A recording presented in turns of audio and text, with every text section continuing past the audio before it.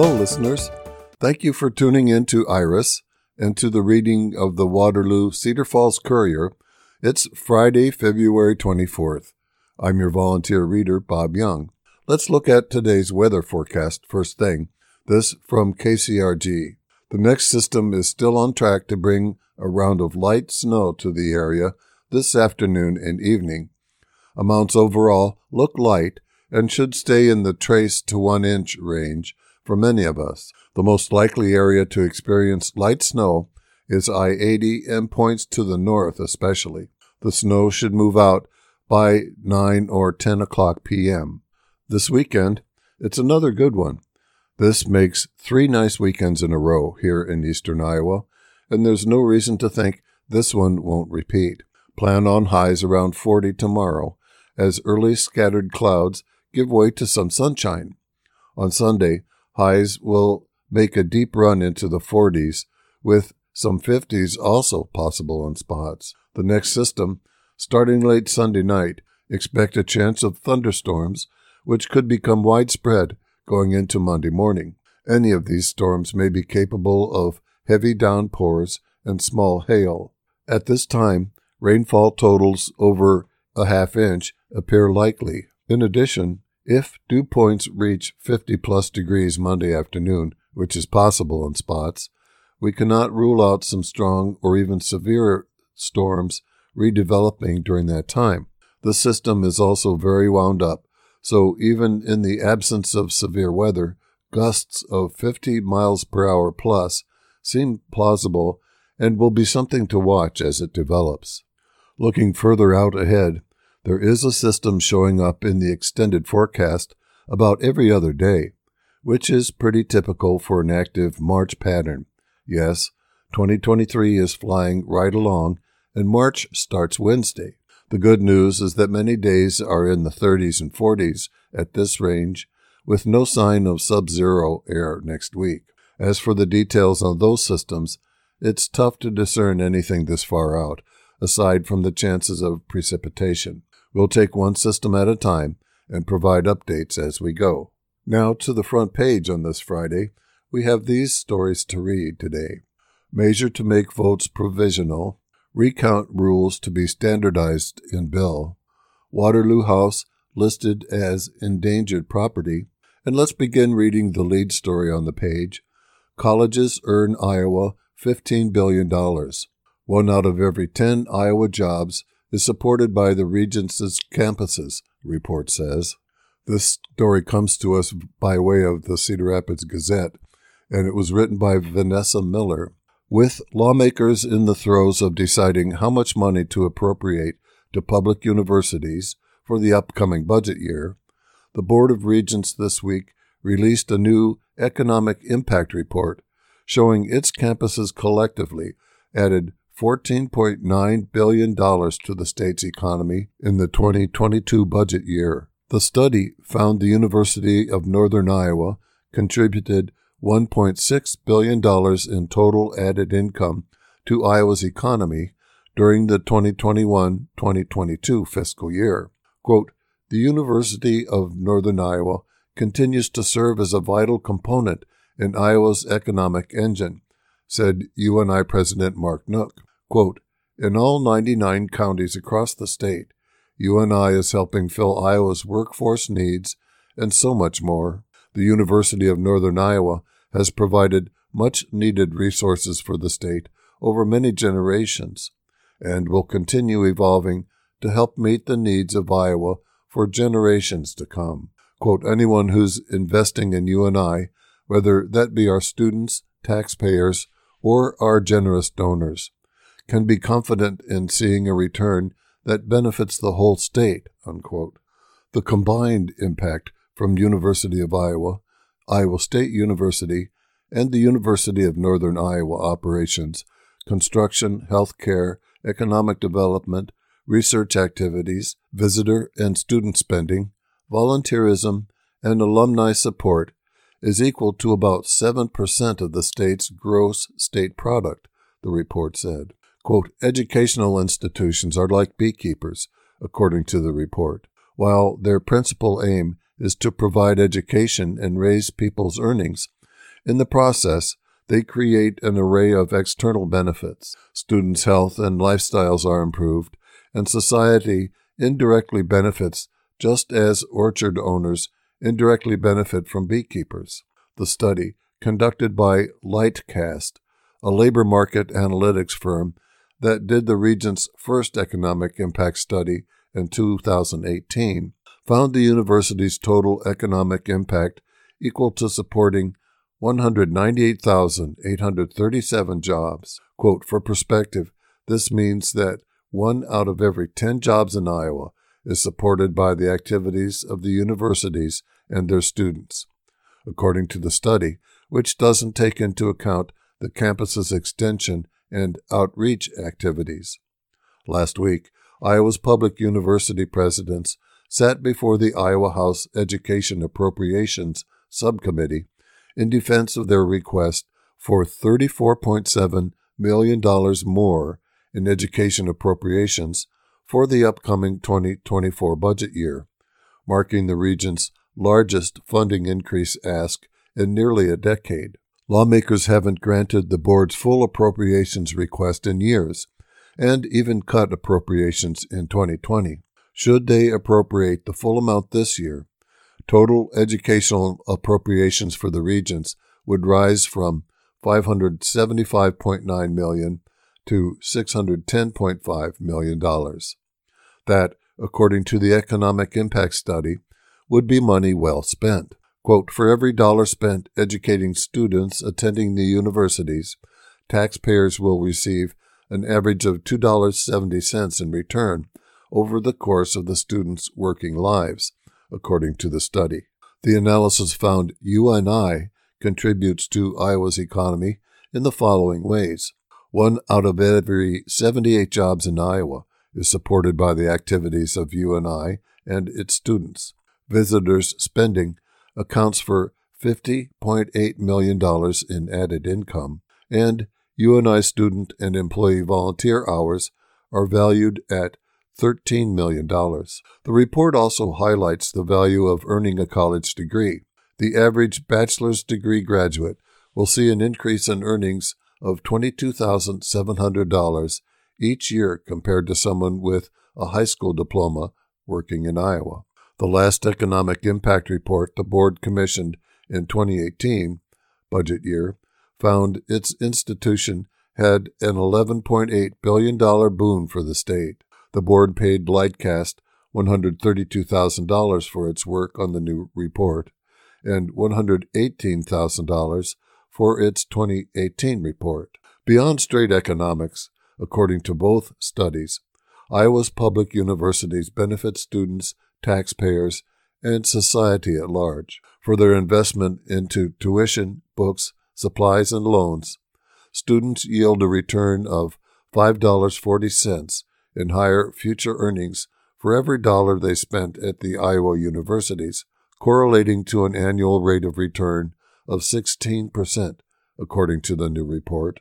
Put another way, over a working lifetime, benefits of a bachelor's degree will amount to $1 million in higher earnings than a high school diploma or equivalent. Quote, Iowa will also benefit from an estimated $814.4 million in present value social savings related to reduced crime, lower welfare and unemployment, and increased health and well-being across the state, according to the study, breaking down social savings into 3 categories: health, crime, and income assistance.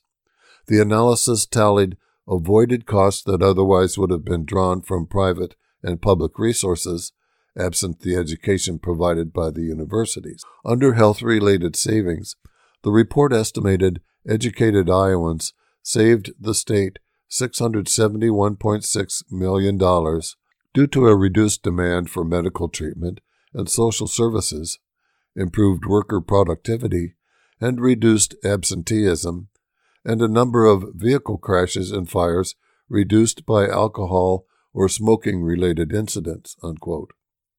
It estimated $133.9 million in crime savings, including savings associated with fewer crime victims, added worker productivity, and reduced expenditures for police and law enforcement, courts, and administration of justice and corrective services, unquote. Regarding income assistance, the report found $8.9 million in savings stemming from a reduced number of persons in need of welfare or unemployment benefits. Our next story is titled Abandoned Waterloo House, named as one of the most endangered properties in Iowa. Story filed by Maria Cooper, Dateline Waterloo. Hidden behind a large tree on Lafayette Street sits a worn-down house. The once inhabited structure at 207 Lafayette Street is now listed as one of the state's most endangered properties, according to Preservation Iowa. The organization recognizes historic buildings and advocates for their preservation. The house is nominated by the Waterloo Historic Preservation Committee, which works to recognize, promote, and preserve historic sites and cultural heritage in the city. Built in 1913, the 4-bedroom and 1-bathroom is described as an American Foursquare. The hallmarks of this type of house are its box shape, wide porch, and large windows. They were most popular from 1895 to 1930. Ed Otteson, a project architect with Kirk Gross Company and a member on the commission, said the house utilizes colonial revival features, and the combination of that and the Foursquare makes it kind of unique, he said. Otteson also said there have been few changes to the exterior of the house. However, the house has been abandoned for 5 years and could be demolished soon, unless someone saves the property. The house was brought to the Historic Preservation Commission by the city to approve it for demolition. The commission then asked the city to try and find an organization or person to rehabilitate it. Quote, "We're hoping we can find somebody," Otteson said, "but if we don't find anybody, then the city doesn't want to keep it." Lee Ann Randick of Preservation Iowa sees some hope for the property, though. Quote, "It's in a pretty sad condition," she said, "but the reviewers really thought there was some potential if someone were interested," unquote. The porch roof is falling apart, and the windows are boarded up. On the inside, Otteson said the stair to the upper level has collapsed, but he remains hopeful. Quote, "It is in need of a lot of work, and it's almost to the point where it can't be," he said. "But we've seen projects as bad as this rehabbed before," unquote. He said if no one comes forward to save it, the property will come up in a month or two to approve the demolition request by the city. Then asbestos would have to be removed. After that, the house could come down in a couple of months. Otteson hopes that being listed as endangered will bring awareness to the property. Randick said, after being named as endangered, many properties have been saved. 5 other properties have been named to the 2023 Most Endangered Property list, and they include the following: the William Fletcher King Memorial Chapel in Mount Vernon, Wilson Middle School in Cedar Rapids, the Iowa Canning Company Seed House in Vinton, the Hasty Farmhouse in Carlisle, and the George House in North Liberty. Many other Waterloo properties have been listed as endangered in the past by Preservation Iowa. These include the Rath Administration Building, the former Courier Building on Commercial Street, the Central Battery Building, St. Mary's School, and Mount Moriah Missionary Baptist Church. The program also gives out Preservation at its Best awards. Some area buildings have been given the award and include the former Wonder Bread Building, now housing Single Speed Brewing Company, and the old Cedar Falls Post Office, which is now Bike Tech. Next, Aaron Murphy of the Courier's Des Moines Bureau gives us this story. Measure to make votes provisional. Iowans who register on Election Day would need a second verification. Dateline Des Moines. Any vote cast by an Iowan who registers on Election Day would be automatically considered provisional until officials could verify the voter's information a second time under legislation advanced Thursday by Republican state lawmakers. The provision is one of 3 elections laws changes proposed by Iowa Senator Sandy Salmon, a Republican from Janesville, and advanced by Salmon and fellow Republican Senator Jason Schultz of Schleswig.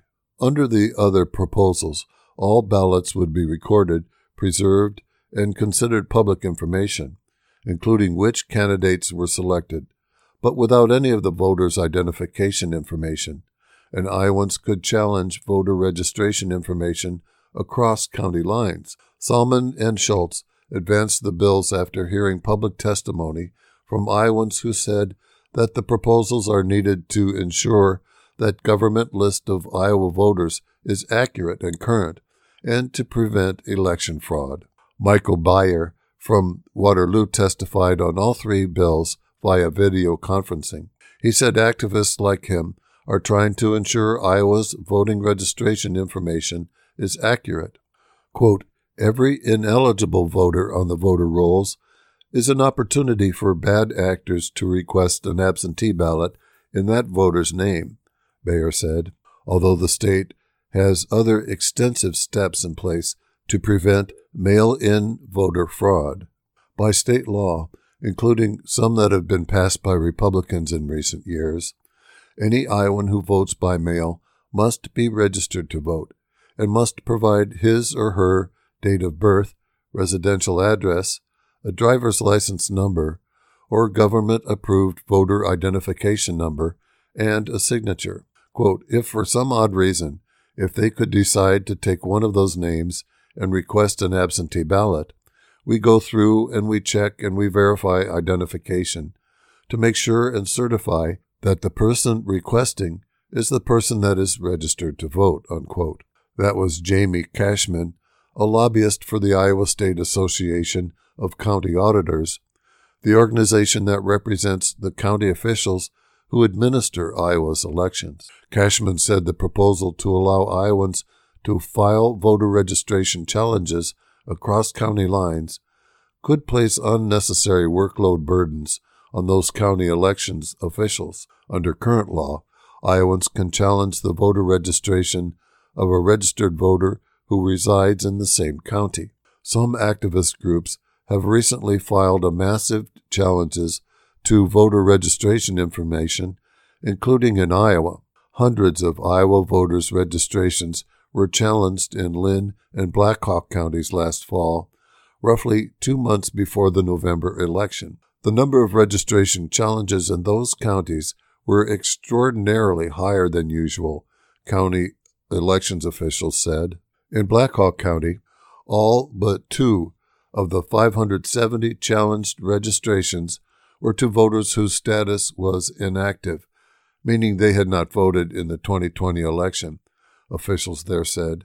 In Linn County, officials said it appears a majority of the challenged registrations belong to voters who moved out of state. State law requires the opportunity for a 10-minute hearing for any Iowa voters whose registration has been challenged. Quote, "That's our fundamental concern, is being able to let people go from county to county, making hundreds of requests that really put an unneeded burden on county auditors and their staff," Cashman said.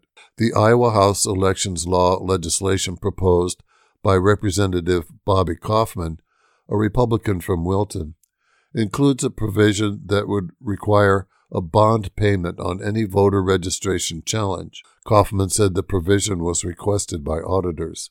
Quote, "I'm trying to thread the line between making sure that people have the ability to object and challenge, while also ensuring that auditors are able to do their job free of very large financial obligations stemming from challenges," Kaufman said. Kaufman's proposal, House File 356, passed the House's State Government Committee Thursday and is now eligible for debate by the full Iowa House. On Election Day registration and Salmon's bill, Cashman said a second verification is not needed because the initial voter registration is designed to confirm the voter's identity. Salmon's proposal, Senate Files 341, 342, and 351, are now eligible for consideration by the full Senate Committee on State Government. Iowa Secretary of State Paul Pate was not available late Thursday for a reaction. Now here's a second story about the state legislature. Recount rules to be standardized in bill. Local elections officials largely express support. This filed by Aaron Murphy of the Courier's Des Moines Bureau. Dateline Des Moines. Election recount procedures in Iowa would be clarified and standardized under election law changes advanced by state lawmakers on Wednesday. Inconsistencies in Iowa's election recount procedures have been laid bare as multiple elections have gone to recounts over the past 2 election cycles. Representative Bobby Kaufman, Republican from Wilton, who introduced the proposed legislation, said it is designed to create procedures that will generate consistency in future recounts. The proposal generally is supported by county elections officials who conduct Iowa's elections, according to those who spoke at the legislative hearing on the proposal Wednesday at the Iowa Capitol. Quote, "You had different recount options all across the state, depending on where you were and what they decided," Kaufman said. "And the one thing I heard from Democrats, Republicans, auditors, people that sit on recount boards, is we need uniformity. We need predictability.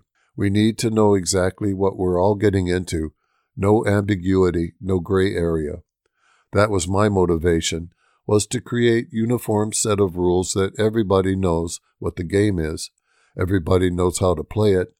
Everybody knows what the rules are." Under the proposal, the deadline to request a recount would be moved from the 3rd day following the canvass of election results to 2 days after the canvass, and a recount board must convene within 6 days of the canvass.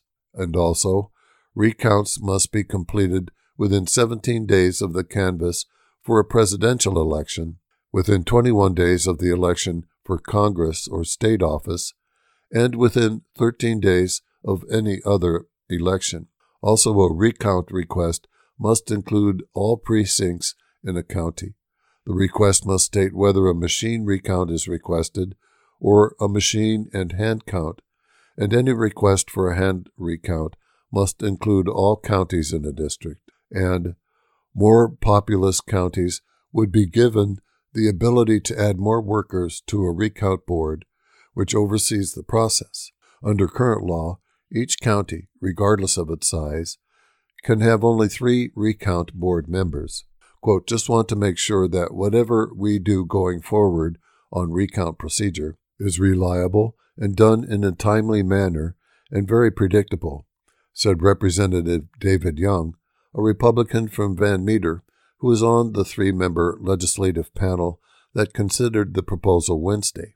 That panel also included Kaufman and Representative Amy Nielsen, a Democrat from North Liberty, a representative of the state association that represents Iowa's county auditors. The local officials who administer Iowa's elections gave a mostly positive review of the proposal. Jamie Cashman, a lobbyist for the Iowa State Association of County Auditors, said the legislation includes many recommendations made by county auditors who had formed working groups to propose changes to Iowa's recount laws. Quote, "This legislation represents a lot of conversations we've had over the years, specifically a lot of good things you're putting in here in regard to recounts," Cashman said. Cerro Gordo County Auditor Adam Wedmore also complimented the proposal.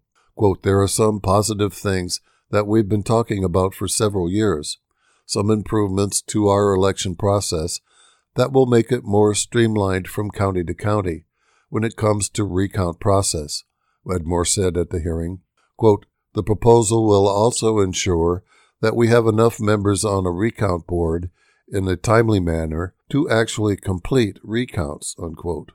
The panel advanced the proposal, House File 356, making it eligible for consideration by the full House Committee on State Government.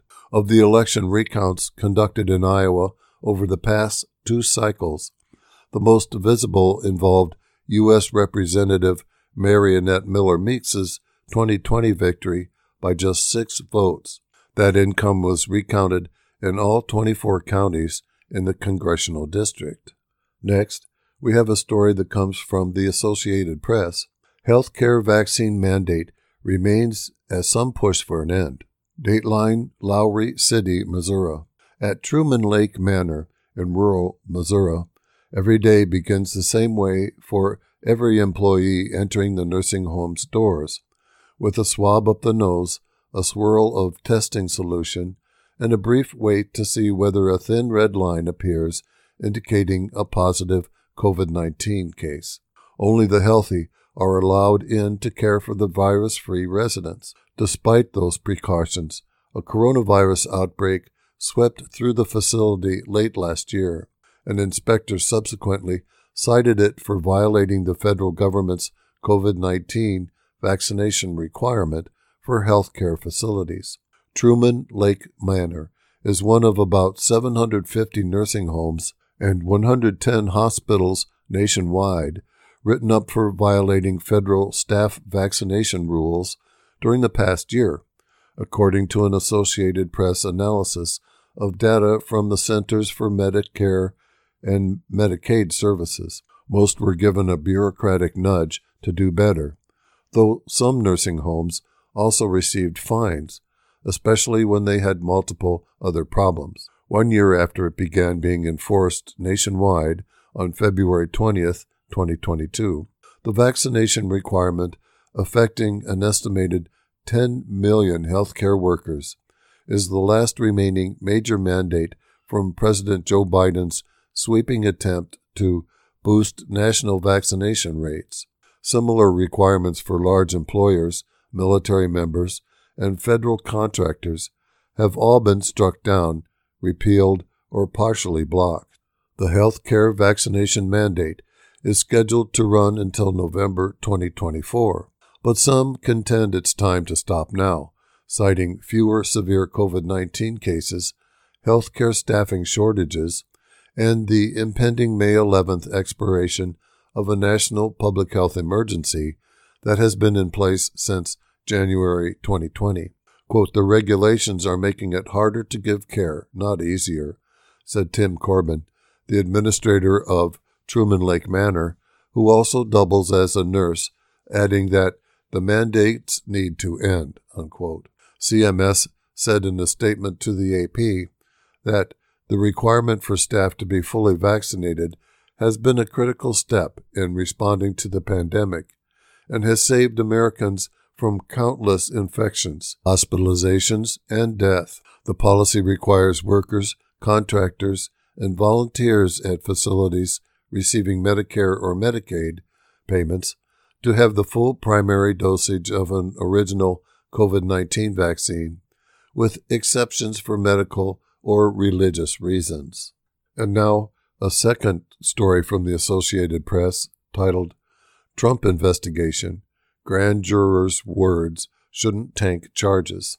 Dateline, Atlanta. Almost as soon as the foreperson of the special grand jury in the Georgia election meddling investigation went public this week, speculation began about whether her unusually candid revelations could jeopardize possible prosecution of former President Donald Trump or others. Emily Kohrs first spoke out in an interview published Tuesday by the Associated Press, a story that was followed by interviews in other print and television news outlets.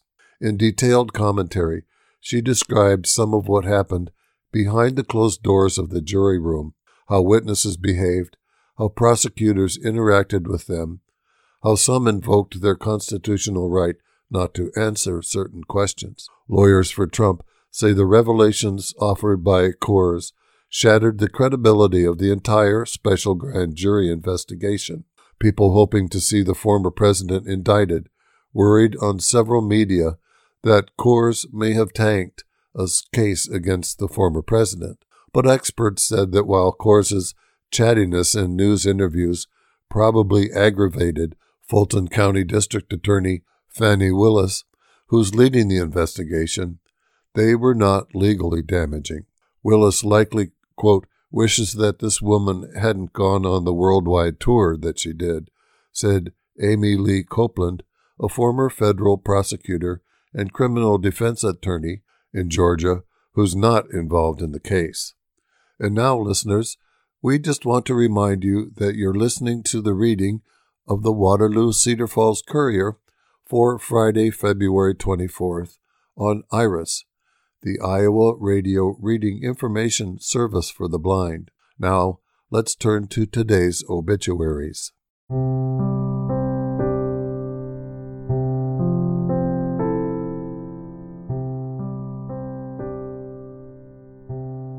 Evansdale. James Demetrius Philolove, Jr. was born July 24, 1967, in Waterloo, Iowa, to his parents James D. Sr.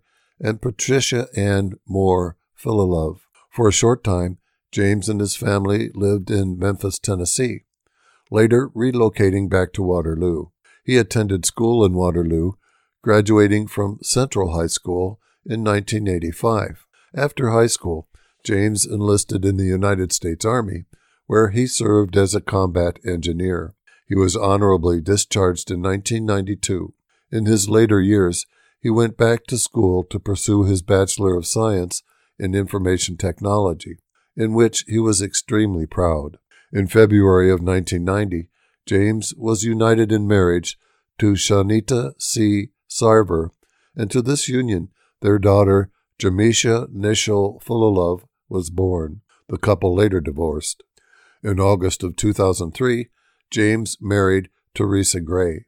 In his early working years, James worked at Eagle Ottawa Tannery Company for 15 years, and most recently at John Deere, where he was currently employed. When James wasn't busy working, he enjoyed fishing, riding motorcycles, and was an avid sports fan, which included his beloved Dallas Cowboys, and he loved dogs, especially his own. Walking them and training them was something he really enjoyed doing. He was funny, loving, extremely loyal, and was a very passionate person. James was strong in his convictions. When it came to his family and friends, this is where his passion really radiated. He would do almost anything for them, although James's passing leaves a huge hole in the hearts of those he leaves behind.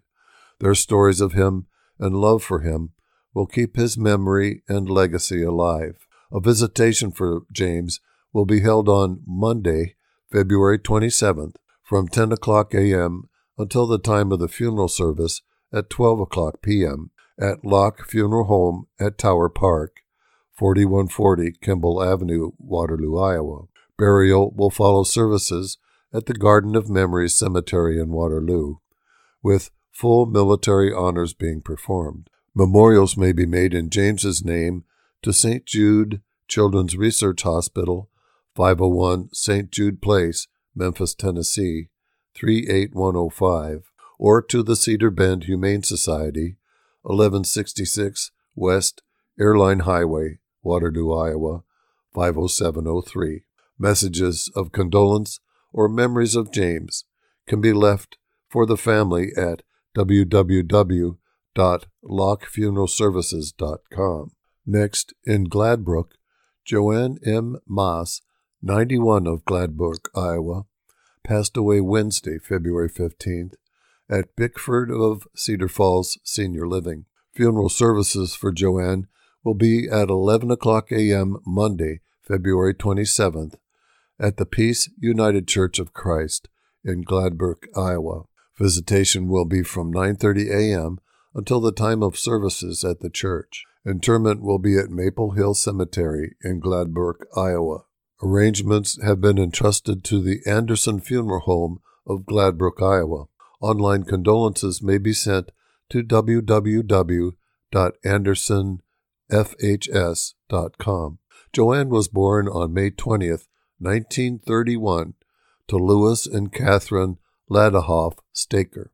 She graduated from Gladbrook Community School in Gladbrook, Iowa. On May 25, 1953, Joanne was united in marriage to Erwin Mass in Spring Valley, Minnesota. Together, they had 4 children, Patricia, Vicky, James, and Christy.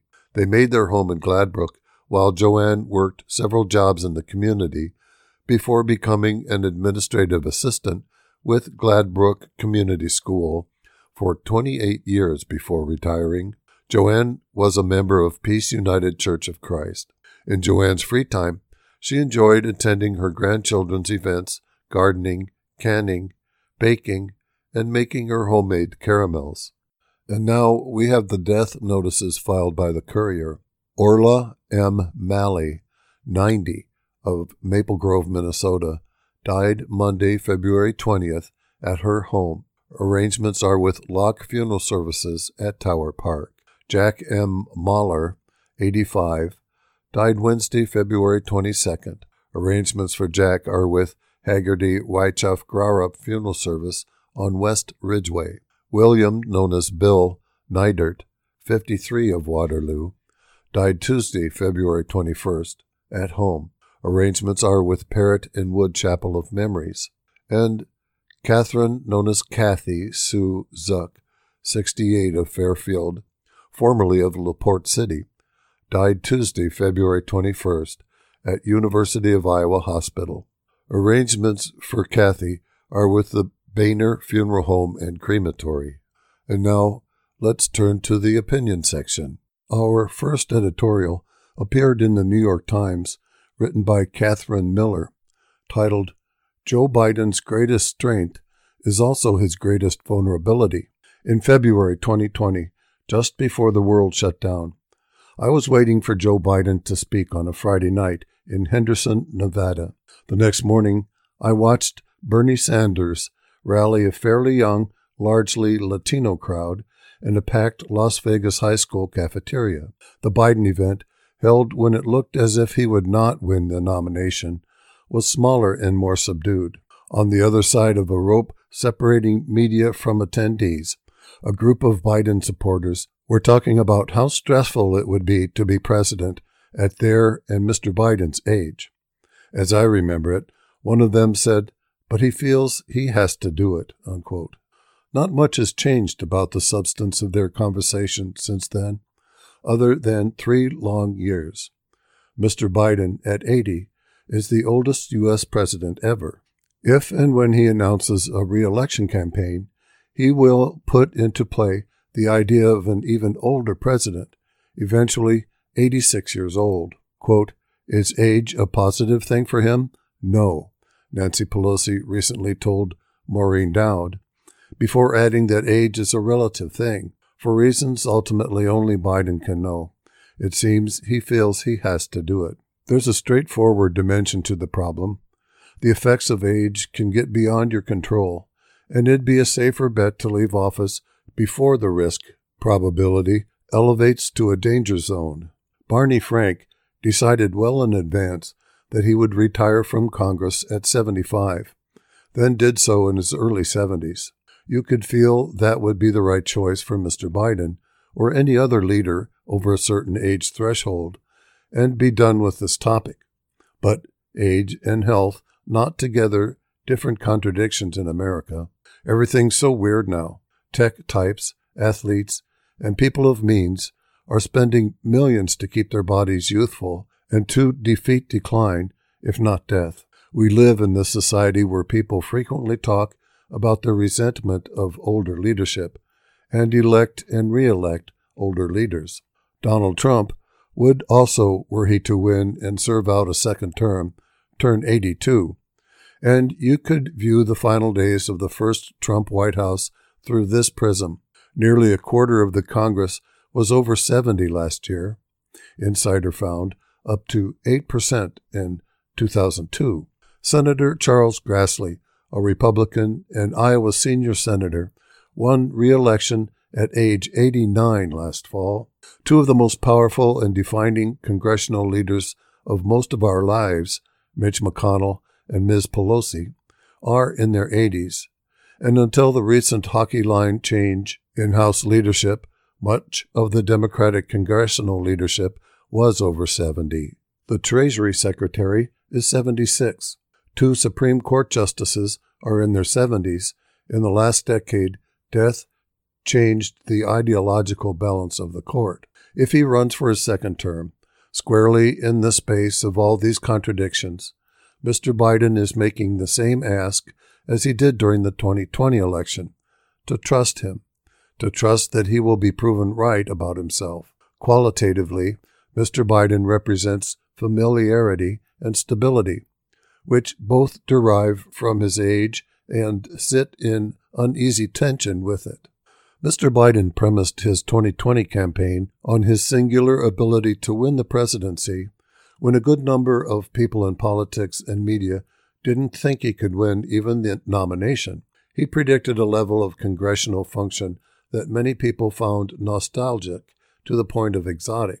This skepticism was, on a deep level, about his age and whether his time had passed and whether he was too distant from the political realities of the 2020s. The thing is, Mr. Biden was right before.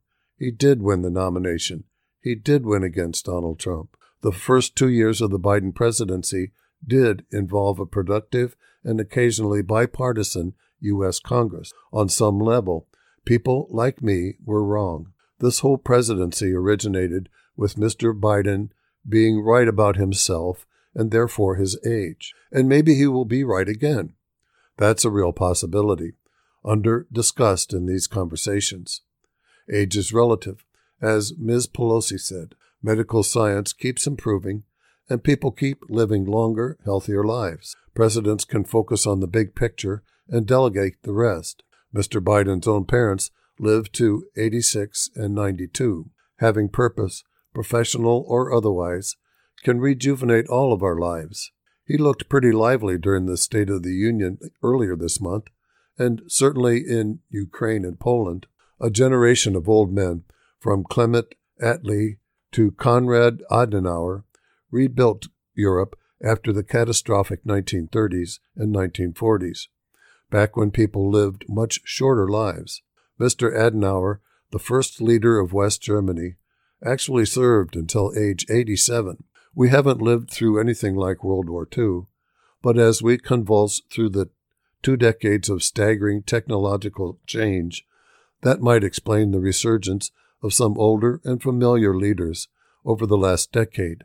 Maybe rather than resenting this generational hold on power that Mr. Biden represents, some segment of people is relieved by the continuity that he offers and by his distance from our daily lives. It's complicated to leave office when you have real power.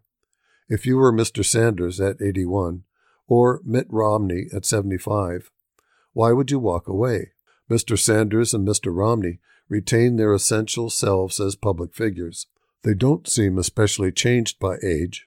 Neither has said whether he's going to run again. But if they still feel vital and able, and they are in a position of actual agency and responsibility, then it's hard to see why they should leave public life. The risk, though, registers at a different pitch with the presidency.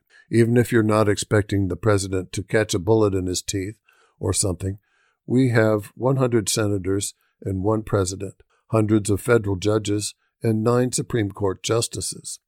Some stuff matters more than others. This is a problem even at the very beginning of the country's history. During the Constitutional Convention, a proposal arose about how to proceed if the president were unable to serve. According to James Madison's notes, the delegate John Dickinson asked, quote, "What is the extent of the term disability, and who is to be the judge of it?" Unquote. Nobody's ever precisely resolved this dilemma, even with the 25th Amendment. Mr. Biden could be wrong. He could lose the election because of the way voters perceive his age, or he could make it to a second term only to suffer a serious illness in office. Would the country default to a discomfort with visible age and slant one way on Mr. Biden, or take a more nuanced view? In the fall, while thinking over some of these concerns, I saw Senator John Fetterman speak to a large Saturday afternoon crowd in an indoor sports complex in Scranton, Pennsylvania. Mr. Fetterman isn't old. He's 53. But he did suffer a stroke and began recovery while campaigning for office. That day in Scranton, though he moved fluidly and alertly, he struggled some with the cadence of his speech, which was mostly one-liners about Dr. Mehmet Oz. But the event opened up into a gentler moment when he asked, "How many one of you in your own life have had a serious health challenge?" Hands. Personally, any of you? Tons of hands went up silently from the synthetic grass. Quote, "How many of your parents?" Nearly all the remaining hands went up and stayed up, while he ticked off a few other close relations. Though this eventually segued into another joke about Mr. Oz, the silent, serious quality of this call response was not how the campaign often played online and in the media, where Mr. Fetterman's condition became a weapon to be bashed over him. The politics of age and health can be brutal. Last week, Mr. Fetterman entered Walter Reed Medical Center to treat depression. Annie Carney reported that Mr. Fetterman's recovery has continued to be challenging as he adjusts to new accommodations and limitations. Though he initially faced criticism for not disclosing enough about his condition, over the last several months he has been public about the changes he has gone through and the accommodations he requires, and about depression, something millions of people face, but politicians have rarely disclosed. Aging is different than depression or stroke recovery, but like those experiences, there is no shame in aging, and there's also no suggesting that everything's easy about it. The choice for Mr. Biden is only an elevated version of the one many people deal with. When will you know it's time to retire or step back, and when to keep going? All of us are aging, gaining and losing capacities in ways we may not even be aware of. There's no automatic test that will prove someone is, quote, too old, and even if there were, nobody would want to take it. You can drive yourself crazy with war games about the ways an election could go. What if Mr. Biden were to run and face a much younger candidate instead of Mr. Trump? What if he stepped aside in favor of a younger potential successor, who then lost to Mr. Trump, invalidating the entire premise of Mr. Biden's 2020 presidential campaign? All that there is, in the end, is Mr. Biden's request to trust that he is right about himself. He's been right before, and may well be right again. But the reason this question lingers is the unstable ground of the answer. The source of what makes people worry about the president is also the source of his power and appeal. Our next editorial was written by Art Cullen and appeared first in the Storm Lake Times pilot. Farm Bill will be a rare accomplishment for a divided Congress. A new 5-year Farm Bill could be one of the rare accomplishments this year from an otherwise deadlocked Congress.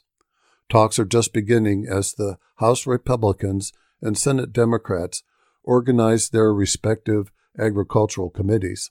They are starting amicably enough. It was not so last time around, when the Farm Bill was delayed a couple of years, mainly by House radicals trying to burn down the food stamp program. House Ag Committee Chair Glenn G.T. Thompson, a Republican from Pennsylvania, and Ranking Member David Scott, a Democrat from Georgia. Both came from purple districts. Thompson is defending nutrition programs against Republican assaults, and last week brushed off suggestions of new restrictions on SNAP benefits. He did criticize the Biden administration expansion of benefits. Thompson said his priority is to strengthen crop insurance, as half the corn growers in the state don't buy in. He's looking to sweeten that pot. Senate Ag Committee Chair Debbie Stabenow, a Democrat from Michigan, puts conservation at the center of the discussion and, of course, defending the nutrition program from cuts. Their common interests may result in one of the best farm bills in history for conservation and food security.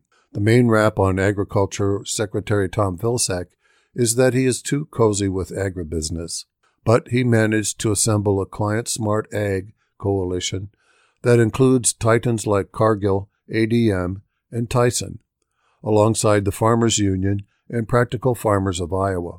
Vilsack doled out several $1 billion last year in pilot projects designed to promote sustainable production and resiliency, with many of those corporate players leading the projects. Critics call it greenwashing. Call it what you will. You could call it smart politics. The ag supply chain understands that change is underfoot. Farmers get that the climate is changing. If you're growing corn in western Kansas, you should be highly interested in how you can convert to grassland grazing. Vilsack, bringing in the corporate players, helps remind the House GOP that conservation programs might play a role in sweetening crop insurance. For example, a generous spiff for planting cover crops that actually could get something seeded. There will be money for carbon pipelines to protect the ethanol industry, for manure digesters that interest the livestock industry, and smart fertilizer programs to keep Koch Industries at bay. In return, Thompson makes kind remarks about nutrition programs.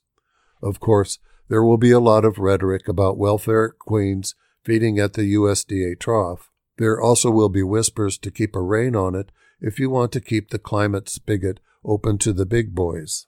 Vilsack has claimed that the next farm bill could be transformative for rural America through conservation and renewable energy. Armed with $20 billion for climate and agriculture in the Inflation Reduction Act, Vilsack has been differential to Congress in marching forward. So far, the administration has taken baby steps in addressing food security and sustainable agriculture in a rapidly changing environment. You would have to squint hard to see the transformation. There is, unquestionably, an openness to conservation agriculture that was not there before. The coalition has been assembled.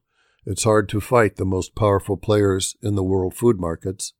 It is better politics at the moment to dance with them. As Thompson said, quote, "The Farm Bill is always bipartisan and always bipartisan.